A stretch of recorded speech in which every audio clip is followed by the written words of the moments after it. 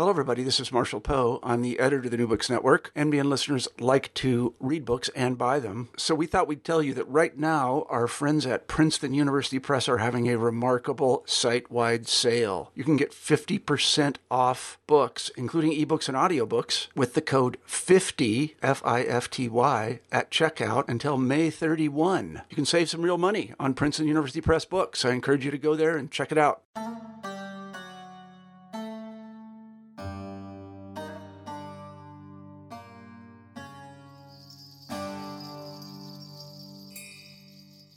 Hello and welcome to a new episode of New Books in Islamic Studies, which operates online through the New Books Network. I'm your host, Sher Ali Tareen. Winner of the Middle East Studies Association's 2018 Albert Hourani Book Award, Ali Reza Doustdar's The Iranian Metaphysicals, Explorations in Science, Islam and the Uncanny, is a mesmerizing study of discourses and practices surrounding the occult sciences or metaphysicals in contemporary Iran. Thoroughly disrupting the common association of the occult with popular religion and mystical enchantment, this book explores the complex and conflicting rationalities that inform varied metaphysical experimentations occupying a range of Iranian actors. Through a pulsating interrogation that moves seamlessly between narrative and analysis, Doustdar demonstrates that the landscape of the occult sciences in Iran cannot be explained through the confining binary or opposition between state orthodoxy or paternalism and popular religion. In our conversation, we talked about a range of issues including the rationality of enchantment, geomancy, Iranian spiritists, the coalescence of pre-modern Muslim intellectual traditions with modern scientific notions of empiricism, and the negotiation of secrecy and revelation in hagiographies.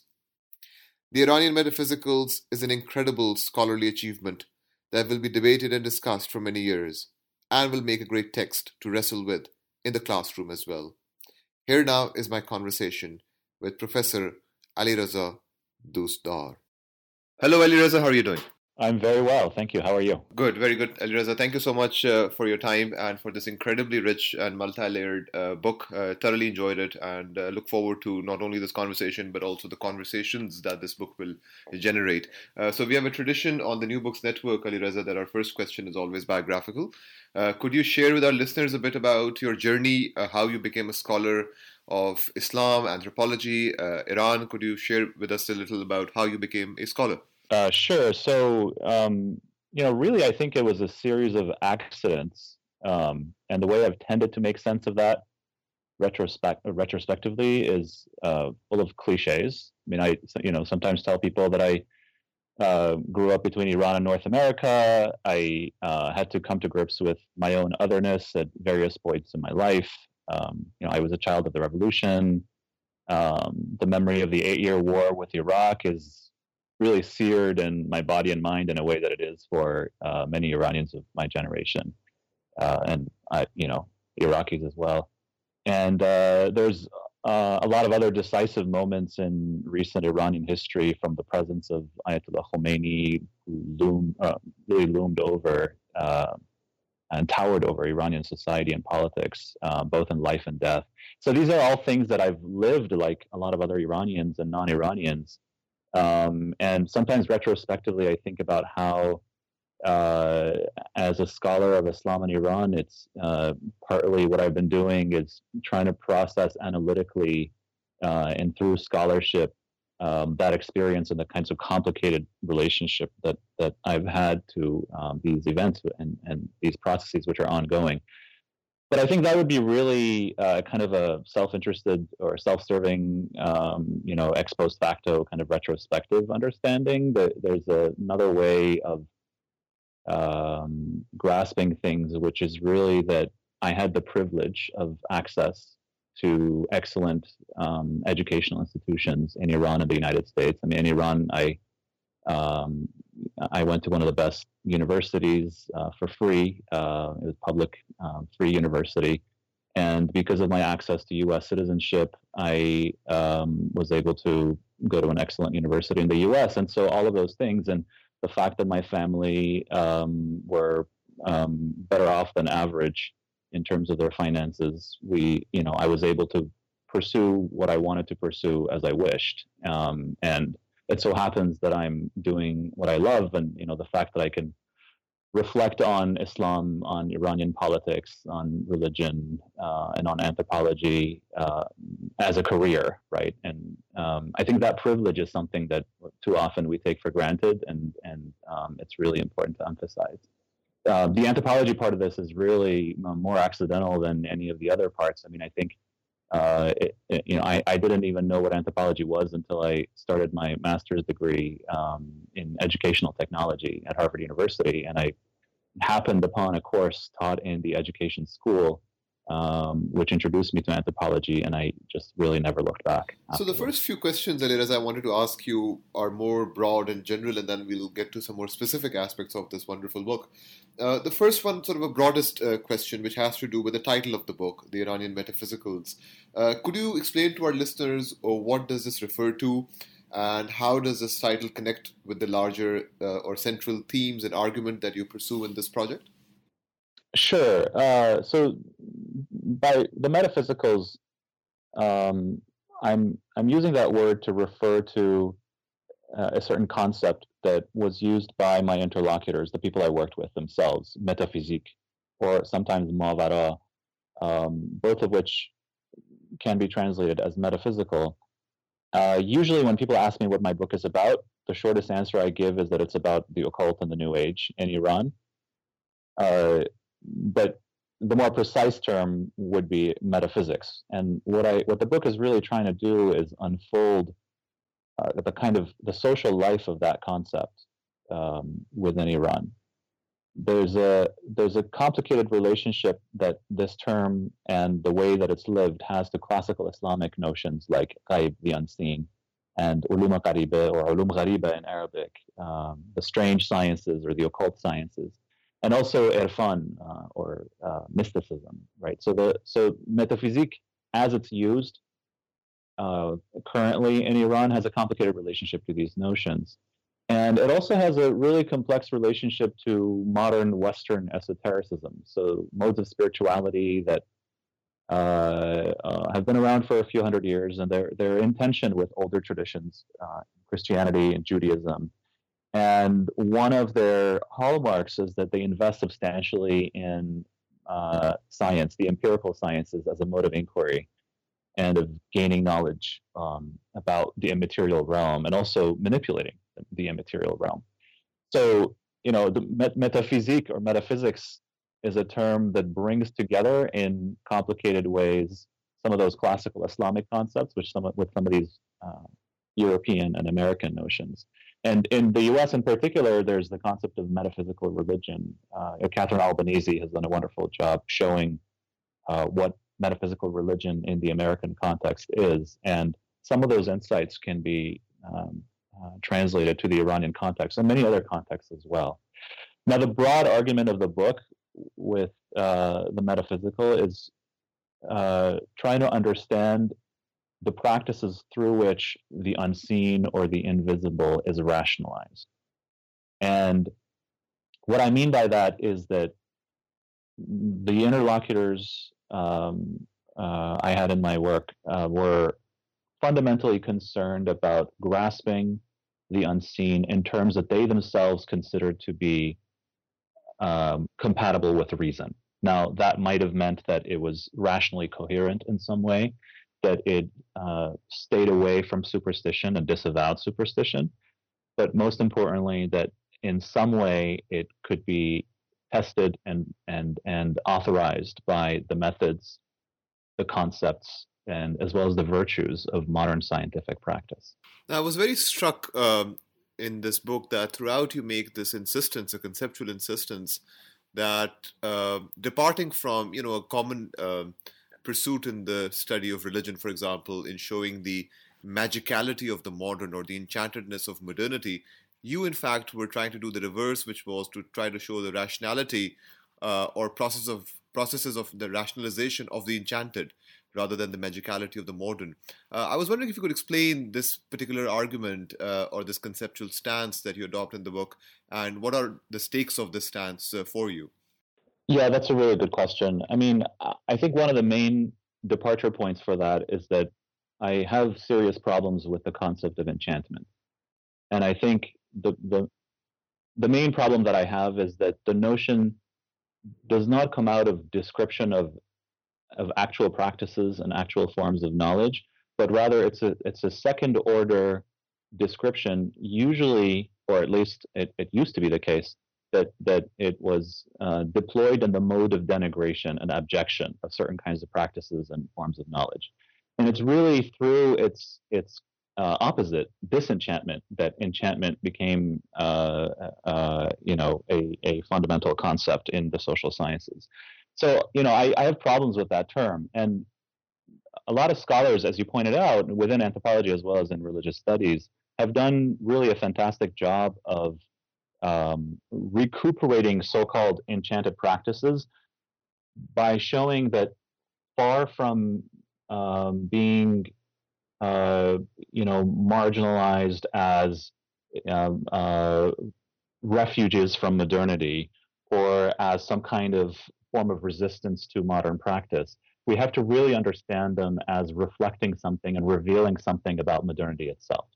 And they've done this in different contexts, like, for example, showing the way in which the resurgence of the occult in various parts of the world can be fruitfully examined in order to understand something about the murkiness or the mysteriousness of modern forms of power as they constitute the modern state form, for example. Or they've done the same thing with capitalism, right? Showing the way in which capitalism, far from being rational, is in fact constituted by and experienced as murky and as mysterious and as threatening in supernatural ways. And so here essentially the magical becomes a way of better understanding the modern, not through some kind of inversion or opposition, but in fact through similarity, right? I think that's great, and there's a lot of insights that we've been able to gain from the scholarship.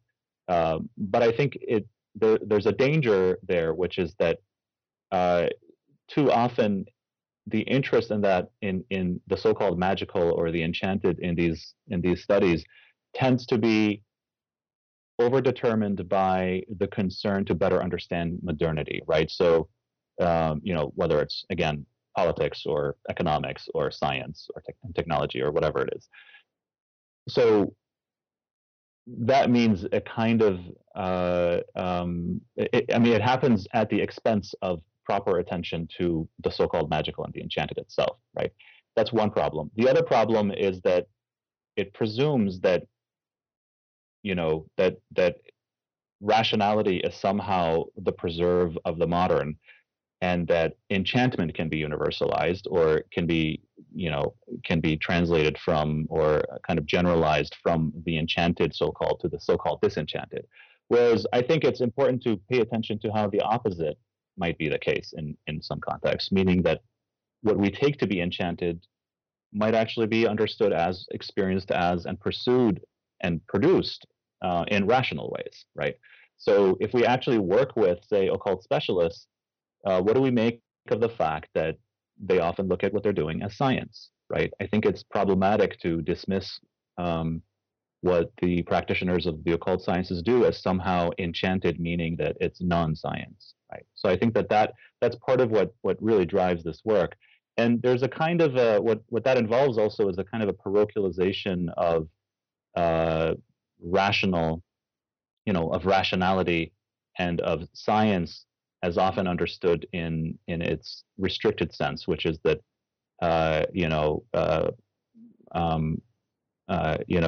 it's something that is restrictively or exclusively Western, European, North American, modern, and so on and so forth, right?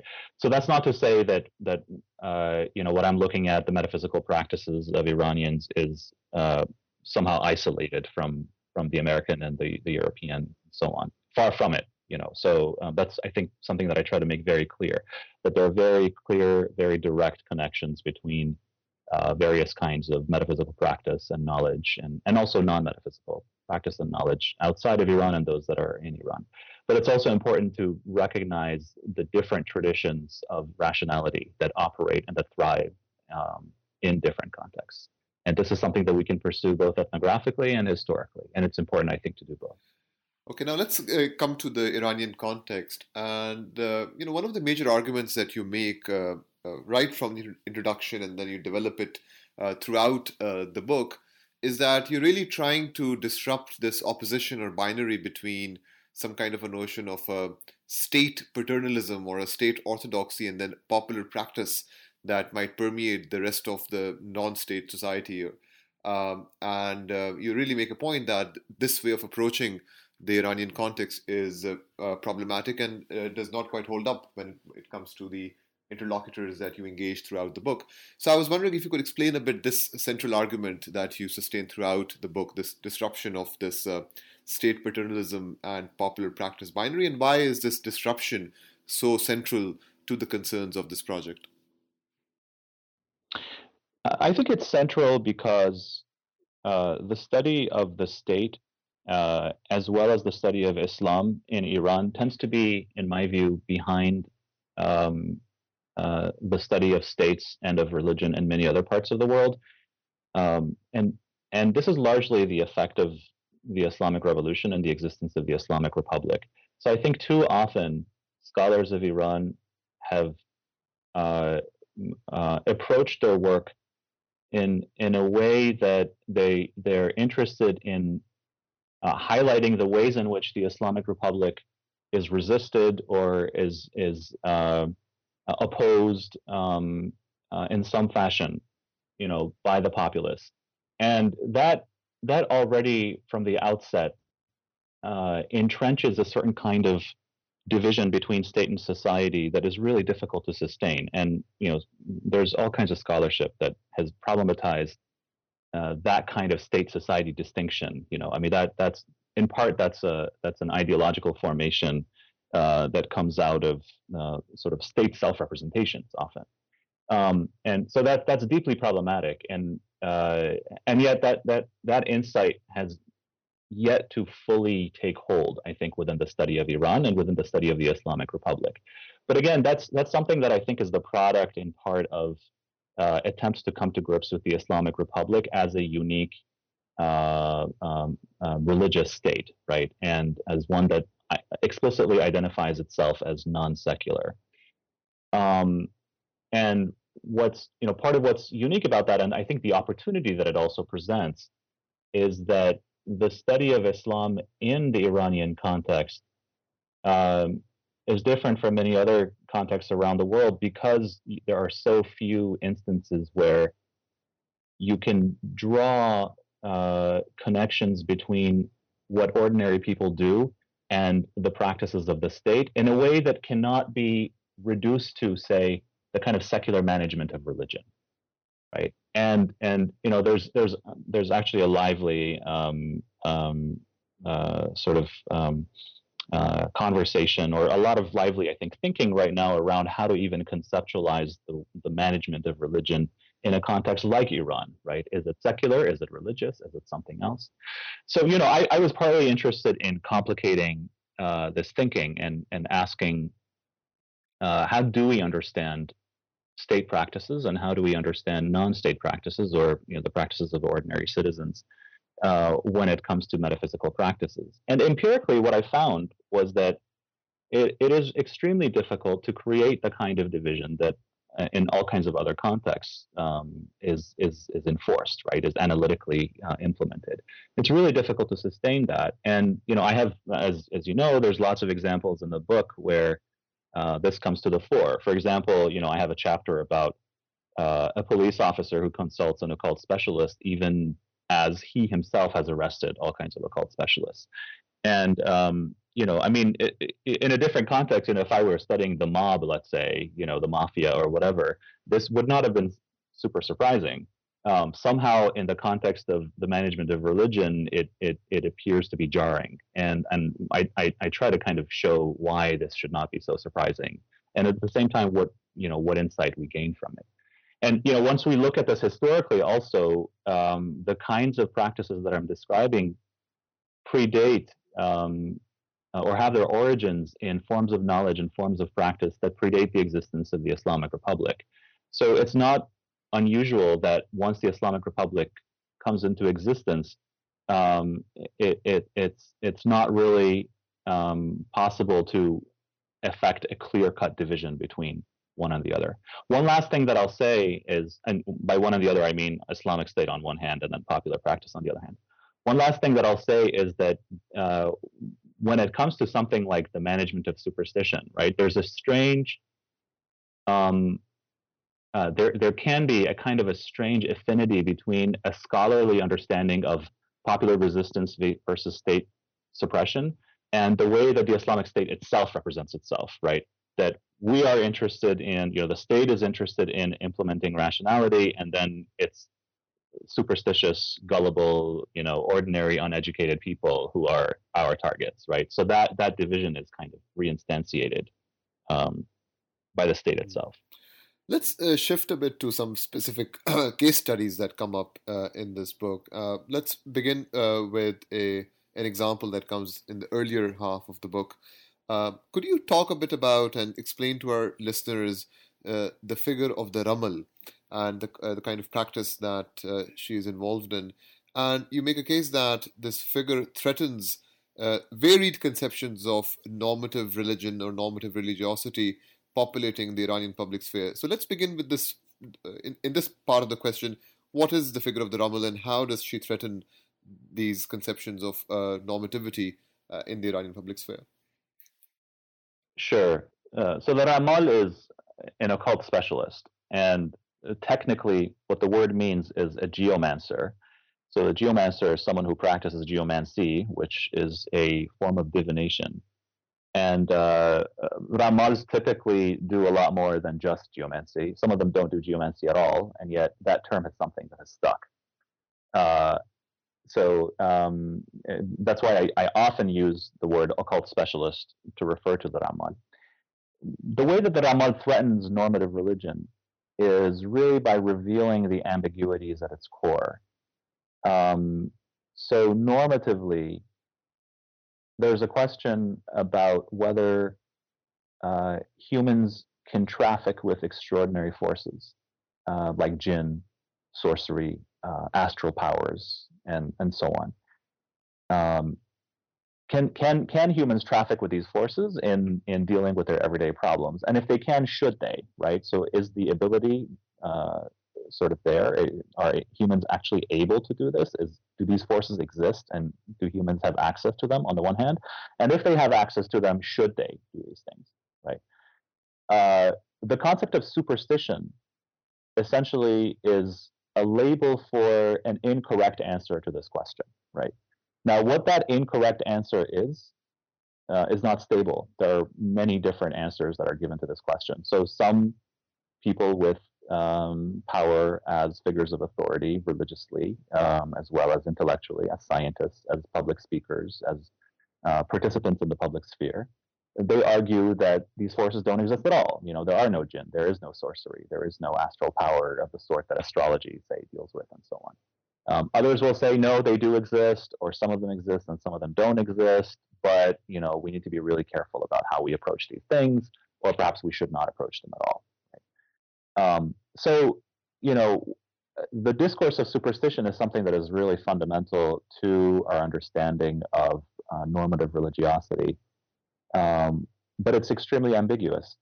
And one of the ways in which that ambiguity can be understood is if we pay attention to the ways in which something like the science of geomancy is extremely central to the Shia Islamic tradition, and not just the Shia tradition. So once we expand beyond geomancy and look at the full scope of practices that have to do with the unseen and with the occult, there's all kinds of things that have been recognized and sometimes even valorized in various parts of the Islamic tradition, whether that be exorcism, whether that be dream interpretation, whether it be working with talismans, and so on and so forth.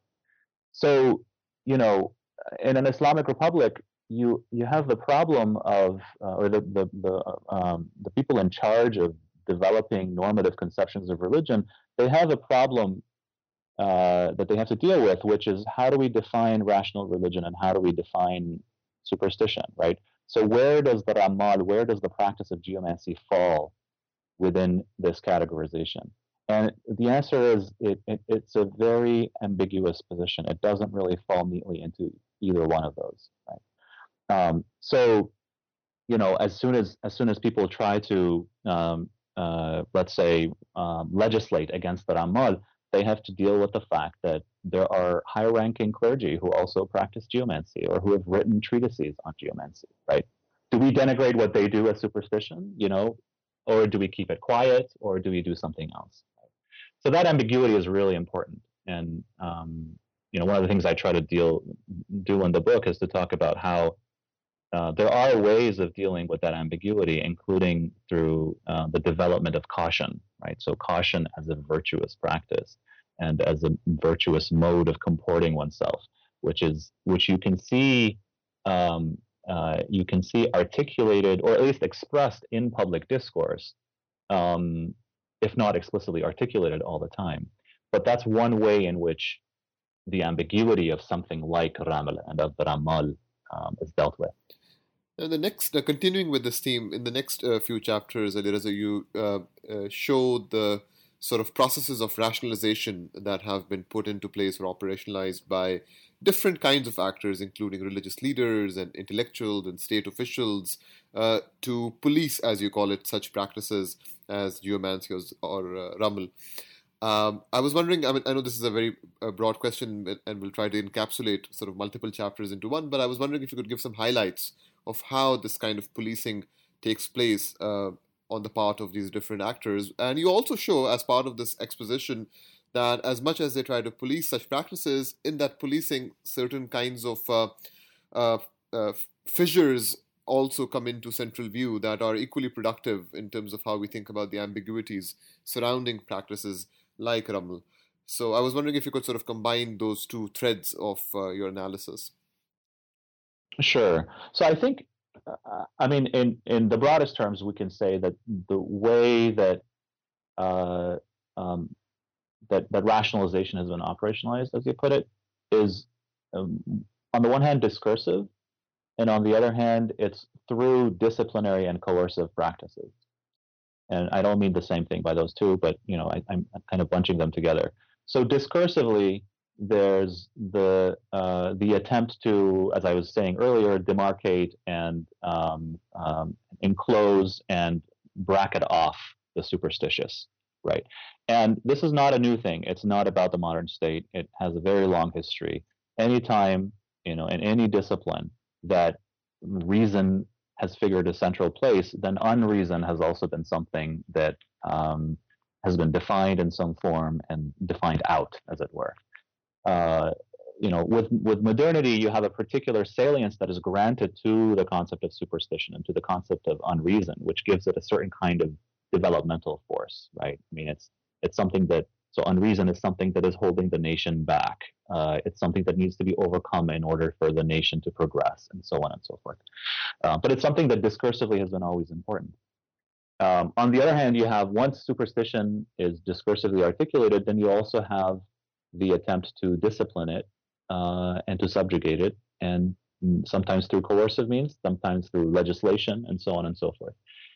This, again, is not restricted to the Islamic Republic. It has a much older tradition, at the very least from the early 20th century, but there are older histories as well that go back to the medieval period. But I'm just going to stick to the modern period. So in the early 20th century, you have legislation against public practices of fortune-telling, dream interpretation, exorcism, and so on, that were implemented essentially directly as borrowings from and translations from the Napoleonic Code from France. And there's a direct borrowing of a civil punishments for practicing such things in the open. And then with the Islamic Republic, you have a kind of at a certain point in the mid 2000s, you have an enhancement and a kind of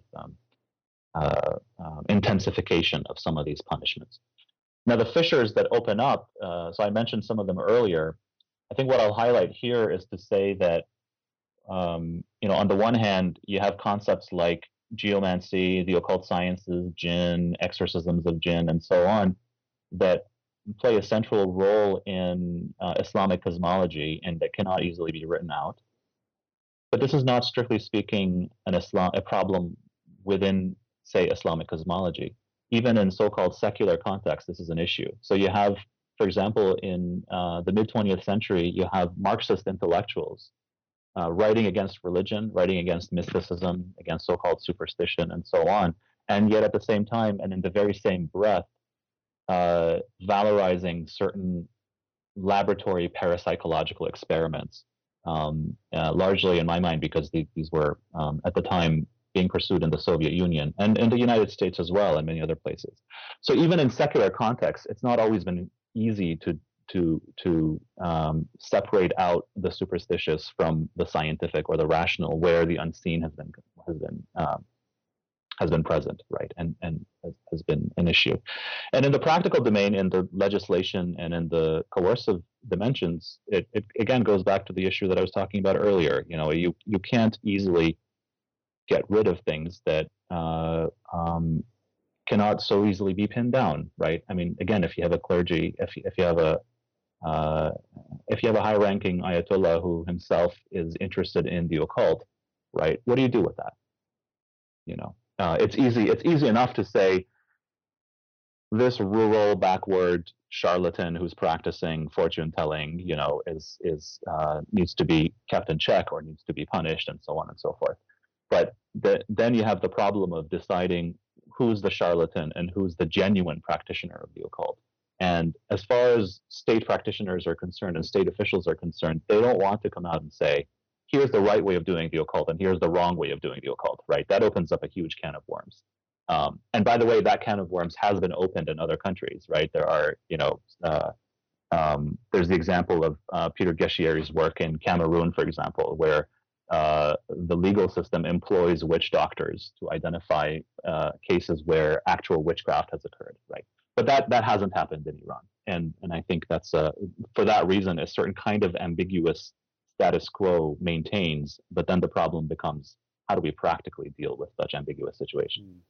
Let us shift to another case study or a phenomenon that you extensively analyze, and that is Spiritism. And I'll have you sort of explain to our listeners what is Spiritism and what are its beginnings and how does it become a prominent part of the Iranian religious landscape. One of the things that I found most interesting and productive in your analysis of Spiritism was the way you showed how major Iranian Spiritists and also their skeptics or their antagonists, how they in some ways try to bring together or try to create a very interesting synthesis between pre-modern Muslim intellectual traditions and modern scientific notions of empiricism and empirical knowledge. That, again, I think you're kind of undermining or disrupting this kind of binary between pre-modern Islam and sort of modern science and its empirical knowledge and foundations. So I was wondering if you could also explain that conceptual argument as part of your answer to this phenomenon of Spiritism and what it represents. And perhaps if you could give an example also, that would be terrific. Absolutely. Sure. So let me just say first that it took me quite a while. I mean, it was actually towards the end of writing my dissertation that I discovered the history of Spiritism in Iran. Earlier on in my project, the ethnographic bits, what I had found was various alternative spiritual practitioners, many of them interested in spiritual forms of therapy, who in some way engaged with practices of trance or practices of spirit possession. So, for example, cosmic mysticism, Irfan Kayhani or Irfan Halaqi, is this extremely popular group in Iran, and it's now spread outside of Iran as well. And they have a therapeutic practice that they call Simontology. It's their word. Or another term they have for it is defensive radiation, or tashashu difa'i, which basically is a form of exorcism. And they explicitly articulate it as exorcism and as related to Catholic forms of exorcism, right? So, and they also articulate their practice as distinctly scientific, right? So I was interested in finding out where the roots of some of these practices were, and later on I realized that Spiritism was an early precursor of this. Now, what is Spiritism? In its Iranian incarnation, Spiritism is a French import. So in France in the mid-19th century, you have the development of a scientific / religious tradition, essentially based around communications with the souls of the dead. And this has connections to spiritualism, which is an Anglo-American tradition also emerging in the mid-19th century. And what happens in the French context is that it becomes much more developed as a form of religion, rather than just communication with the souls of the dead. So one of the things that happens in France, for example, is that it takes on a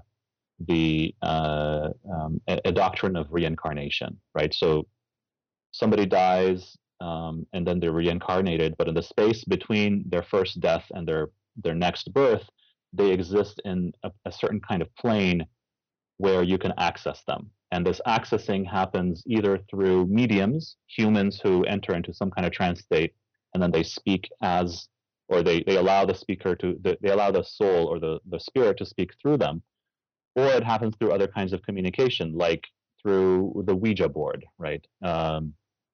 Or through turning tables, the earliest form, wrappings in various furniture, and so on and so forth. Now, what happened in Iran in the early 20th century was that you had certain Iranian elites, primarily Francophone, who had gone to study in France, who began to practice this as a scientific religion. That's their understanding. And the main idea for them was that in order for us to have an objective, trustworthy form of morality and ethics, we need to derive that ethics empirically. What does that mean? It means that we use things like turning tables and mediums to access the souls of the dead and ask them what they did right and wrong and how that has affected their prospects through their reincarnation. So this became an elite practice in the early 20th century. There was the first post-constitutional mayor of Tehran, Khalil Khan Saghafi. He established a society for experimental spirit science that was frequented by many of the elites of the time, politicians, military leaders, and so on. And then, gradually that society dissipated, but then the practice was taken up in all kinds of other contexts, including by avowed Muslims and by Sufis as well, who didn't care so much about the doctrine of reincarnation necessarily. Some of them did, some of them did not. But they found the method of empirical contact with the spirits of the dead to be significant. Right? Now, where this concerns Islamic scholars in particular, so the Shia ulama coming out of Qom, is a few contexts where arguments about the empirical verifiability of the souls of the dead became an issue for them. Either in a positive way or in a negative way. So one of the examples for this is in 1944 when Ayatollah Khomeini himself, the future leader of the Islamic Revolution, he wrote a treatise called Kashf al-Asrar, an immensely important and also well-known treatise, where he's arguing against a whole bunch of anti-clerical intellectuals, including Kasravi, Hakami-Zadeh, and one or two others. And one of the points that he makes is that the souls of the dead actually exist, and they outlast their bodies, their material bodies. And one way that we know this, Khomeini says, is through the experiments of spiritists, right? And he quotes not the Iranian spiritists, but European spiritists. And he does so in secondhand by quoting from an encyclopedia written by Muhammad Farid Wagdi who was an Egyptian intellectual in the early 20th century, and he wrote extensively about this issue as well. So what was interesting for me, there's lots of things that's interesting about this, but one of the things in which you highlighted, and I kind of want to just emphasize a little bit, is the epistemic, the things that we learn about epistemology, about Islamic epistemology and scientific epistemology from this one particular episode and other episodes like it that followed.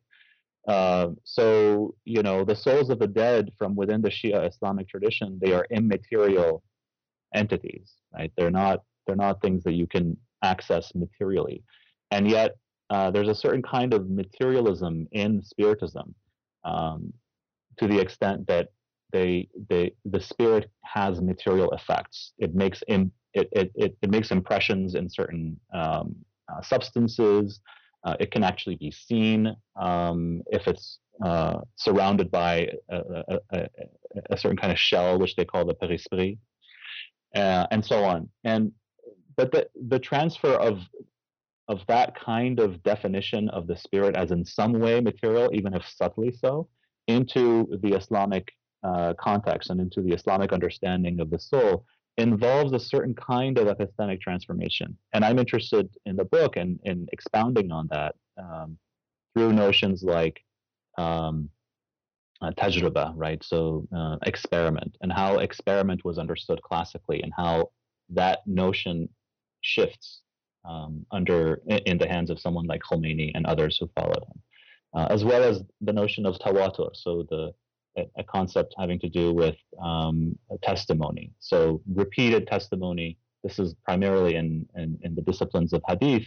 One of the ways in which we know that a hadith is trustworthy, or hadith scholars know that a hadith is trustworthy, is if it's repeated through different lines of transmission.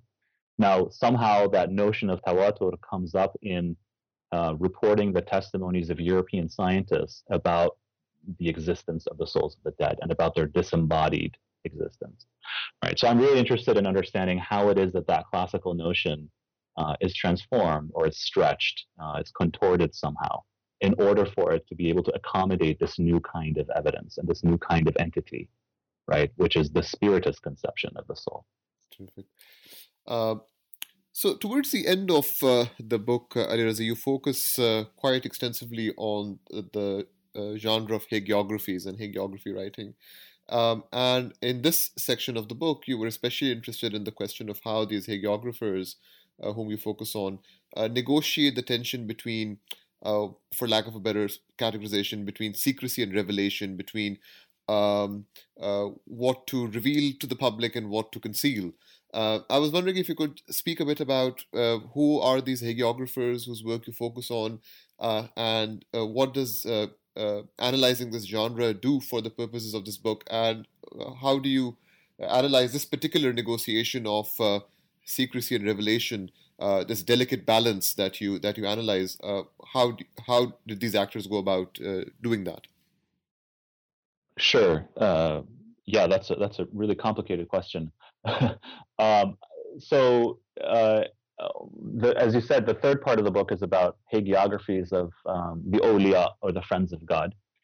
And one of the reasons that I'm really interested in these figures is that a whole new line of hagiographies began to be published from the early 1990s onward, some of them starting a bit earlier. And so, you have hagiographies in the Islamic tradition for a very, very long time. And in Iran as well, they've been published for a very long time. But these particular hagiographies were new, primarily because of their subject matter. These dealt with contemporary or near contemporary Shia Muslim, primarily men, one or two women, but mostly men. And what was especially distinctive about them was that these were men who were not known to be revolutionaries, and they were not known to be political even. And what's significant about that is that the publication of these hagiographies begins, as I said, late 80s, early 90s, which is when the war with Iraq is wrapping up and it's come to an end, and you have a period of post-war reconstruction and normalization, right, economically, politically, culturally, and so on. So there's a sense that new times require new ethical models. And some of these friends of God fill the shoes of the new models. The people who are writing about them, there's really a wide range. You have ordinary activists who are not political activists, but activists for essentially for morality and political through that, but not, they don't self-define what they do as political, and certainly they're not partisan. And what they're concerned about is moral decline after the war. And some of them are concerned with moral decline in general. They feel like, for whatever reason, the Islamic State project has created certain kinds of difficulties in the practice of morality, and that has driven away the youth from proper embodiment of Islamic values. And these problems can be addressed in part by developing new and attractive models for the youth. Now, so some of these authors are outside the structures of the state, and yet they benefit. Some of them benefit from state support in one way or another. And now that's not uniform. There are institutions within the state that support them, and then other institutions that oppose them. And that itself is something that shifts depending on who's in power in which institution. And then you also have people who are themselves associated with the state in some way. So Ayatollah Rey Shahri, for example, who used to be an intelligence minister and a presidential candidate, he wrote one of the most popular hagiographies about Sheikh Rajab Ali Khayyat in the 1990s. And it was essentially through his authorship of this text that Sheikh Rajab Ali became a popular mystic, and his grave became a site for visitation and for sort of shrine visitation and pilgrimage and so on and so forth. Now, the difficulty here is one part of what I'm interested in, and this gets back to the question of rationality, is that the figure of the mystic and the values of the mystic and the moral achievements of the mystic, which also have supernatural counterparts in that the mystics achieve a certain state spiritually and morally speaking, and because of those achievements, the mystics then receive certain supernatural gifts from God. They gain the power of healing, of mystical insight, of teleportation, and so on and so forth. So now these hagiographies are, again, to get back to the rationality question, they're being deployed in order to create certain kinds of effects. And there's a certain kind of instrumental deployment of the hagiography in order to create or to foster a certain kind of Muslim subjectivity, in order to promote return to Islamic values and to kind of win back the youth and so on and so forth. The problem is, because these texts are being printed and the hagiography is essentially being deployed in a mass media context, you have a difficulty of adapting the earlier models of transmission and of discretion about what you say, what you tell whom, adapting that to a context of mass media reception, right? So, specifically, let's say with the problem of supernatural powers, within hagiographies, classically speaking, there was a recognition that these things are not always suited for every listener or for every reader, right? So we have to be extremely cautious as authors about what we say, how we say it, and who hears us saying the things that we're saying, right? So in the hagiographies, you see this tension playing out sometimes through disputes between different authors. You have one author who really has no qualms, no restrictions about saying everything. And then you have another author who comes out and says, well, X author has been uncautious about what he's saying, and that lack of caution can backfire. It can turn people away. It can make people disenchanted because they'll think, this is all just a bunch of mumbo jumbo. The people who are not primed to understand these things will not understand them, and so on. So that's one place where this discretion issue and secrecy is really important. Another one, which I'll just briefly mention, is the question of politics. So even though these hagiographies tend to focus on people who supposedly had no active political lives, they're still about people who had political tastes, and some of them did make political statements. And these political statements were not always easily reconcilable with the interests and the kind of the dominant forms of orthodoxy, political orthodoxy, let's put it that way, in the Islamic Republic. So how to deal with that challenge becomes an issue, and there are battles that are waged over claiming a particular mystic for, let's say, the pantheon of the Islamic Revolution or the Islamic Republic, and then counter attacks, both from within the ranks of supporters of the Islamic Republic and others who are critics. And I should mention to our listeners as we approach the next question, Larry Reza, that this book does contain extensive, detailed, and fascinating narratives of some of these occult practices, the spiritists in action, and I guess the time that we have and the medium of the podcast does not allow to go into the details of the amazing narratives that are present in this excellent book. So that is something that listeners will have to read on getting their hands on the book. Actually, connected to that point, I'm sure this is a question that you must be asked a lot, but this is something that you also talk about in the book. So hence, I thought this would be a good last substantive question to ask, which is, Alireza, your meditations on your own positionality in relation to these interlocutors and their practices, many of which you were intimately if not involved with, but a sort of participant too. So I was wondering what kinds of thoughts did you have in terms of the methodological question of your own positionality in relation to these interlocutors and these practices, and what you say about that in the book also. Sure. Yeah. So there's a few ways of entering this question. And I think the two can come together.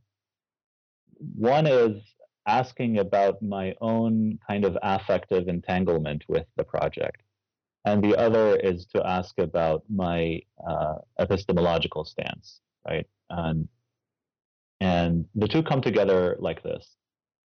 On the one hand, from an epistemological standpoint, right, the typical kind of anthropological representation of the positionality of a Western educated scholar who goes and studies these things is that they are skeptics, right? And now sometimes that skepticism is challenged in some way, and the best anthropological writing on topics having to do with witchcraft, the occult, and so on and so forth, in some way attempt to deal with the kind of the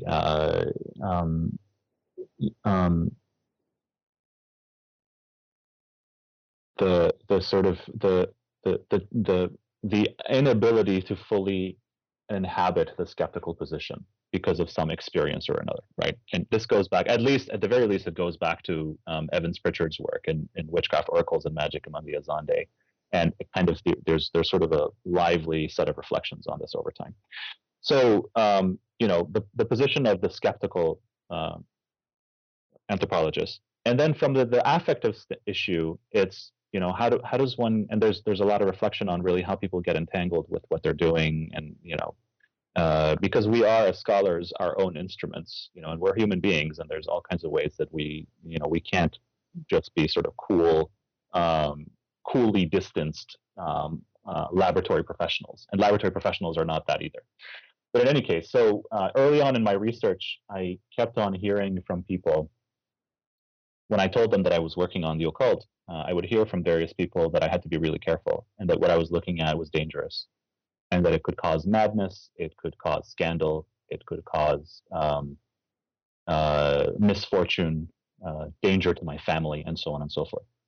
And over time, this was a new topic. I had not really worked on the occult. I didn't have any experience of the occult as I was growing up, or it was entirely new to me.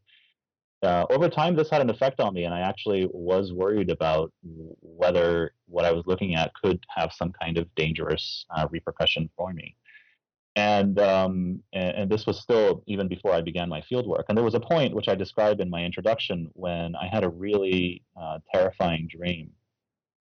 And And I realized after that dream that the only way I could continue to do this research was if I was able to control such instances and control my own kind of affective involvement.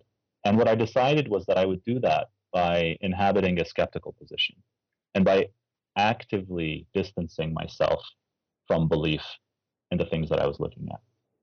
So, yes, I was someone who was skeptical about what I was looking at, but that skepticism didn't begin from some position of, rationally developed doubt about the supernatural. It was something that was very intimately connected with my own terrifying experience. And it was something that I had to repeatedly in the course of the research kind of check and recalibrate. There were a few instances which I actually don't talk about in the book. There were a few other instances where I had to kind of recalibrate that because I felt like if I did not, then there would be issues. Or I was just too scared. I was scared, and then I had to somehow deal with that that fright, that terror. And the broader kind of what I did with this more broadly in the book was to talk about the way in which to really use this as one example among several of thinking about the ways in which reasoning, rationality, argumentation, the pursuit of inquiries of various sorts, the pursuit of knowledge, are always in some way entangled with the emotions and with affect. Now, sometimes these are undisciplined emotions, and sometimes they are disciplined emotions. We cultivate certain kinds of affective dispositions in order to be able to pursue knowledge in a certain way. Now, the kind of skeptical distancing that I developed, that was one stance, and then there are many others. Virtuous caution is one, the state of wonder and of astonishment is another, and there are various others. So I really tried to kind of take that problem of positionality and to fit it within a broader framework of understanding the relationship between affect and of reason. So as we're coming towards the end of our time, Alireza, could you share with our listeners what are you thinking as the next project? I'm doing several things. The project that's most occupying me right now is one about, broadly speaking, the tensions between revolution and state in Iran. There's been plenty that's been written on the Islamic Revolution, and there's been plenty that's been written on the Islamic Republic. We don't have as much thinking that tries to understand revolution beyond just the moment of 1979 as a structure of political action, as a kind of political and moral horizon that is felt in everyday political practice and everyday political imagination. And the tensions between that and the nation-state form, the form of the modern state. So I'm trying to grapple with that in a kind of a historical and ethnographic project. And I do that through primarily, I'm in the early stages still, but I'm doing it primarily through the lens of various occult and supernatural phenomena. So the chapter that I'm working on right now, for example, looks at the miraculous and the discourse of the miraculous from the early revolution onward, and some of the inversions of that, including a moment in 2011 when then President Mahmoud Ahmadinejad was accused by some of his own supporters of having been bewitched by his closest confidant.